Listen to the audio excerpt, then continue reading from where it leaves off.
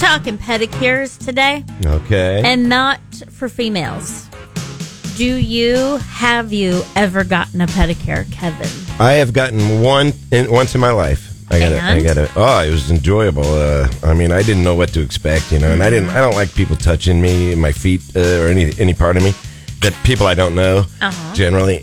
But I gotta say, man, right away she's like massaging that thing and going off on my foot, and I was just like, ooh, and so yeah, I enjoyed it. Now, when you exposed your foot, was she scared about what she saw, or he or she? It was a she. Her name was Lisa. I remember it. She was my first and only pedicurist, and yeah, she did a great job. No, I forgot the question now. Was she scared? There was a disclaimer going into it. I said, listen, I got to warn you about my feet. And so, yeah, she was cool. She's a pro. Well, there are a lot of females that wish their guys got pedicures. Really? And I'm talking to the tune of 78%. Why did they wish that? That's a pretty high percentage. Yeah. Do they just want them to enjoy it? I mean, it's just... no, it's probably for safety. It's probably for safety. Not because your toenails can be like swords. Yes. And yeah, you're right. Yes, they can. Because my wife hates my feet, and I bet she would love it if I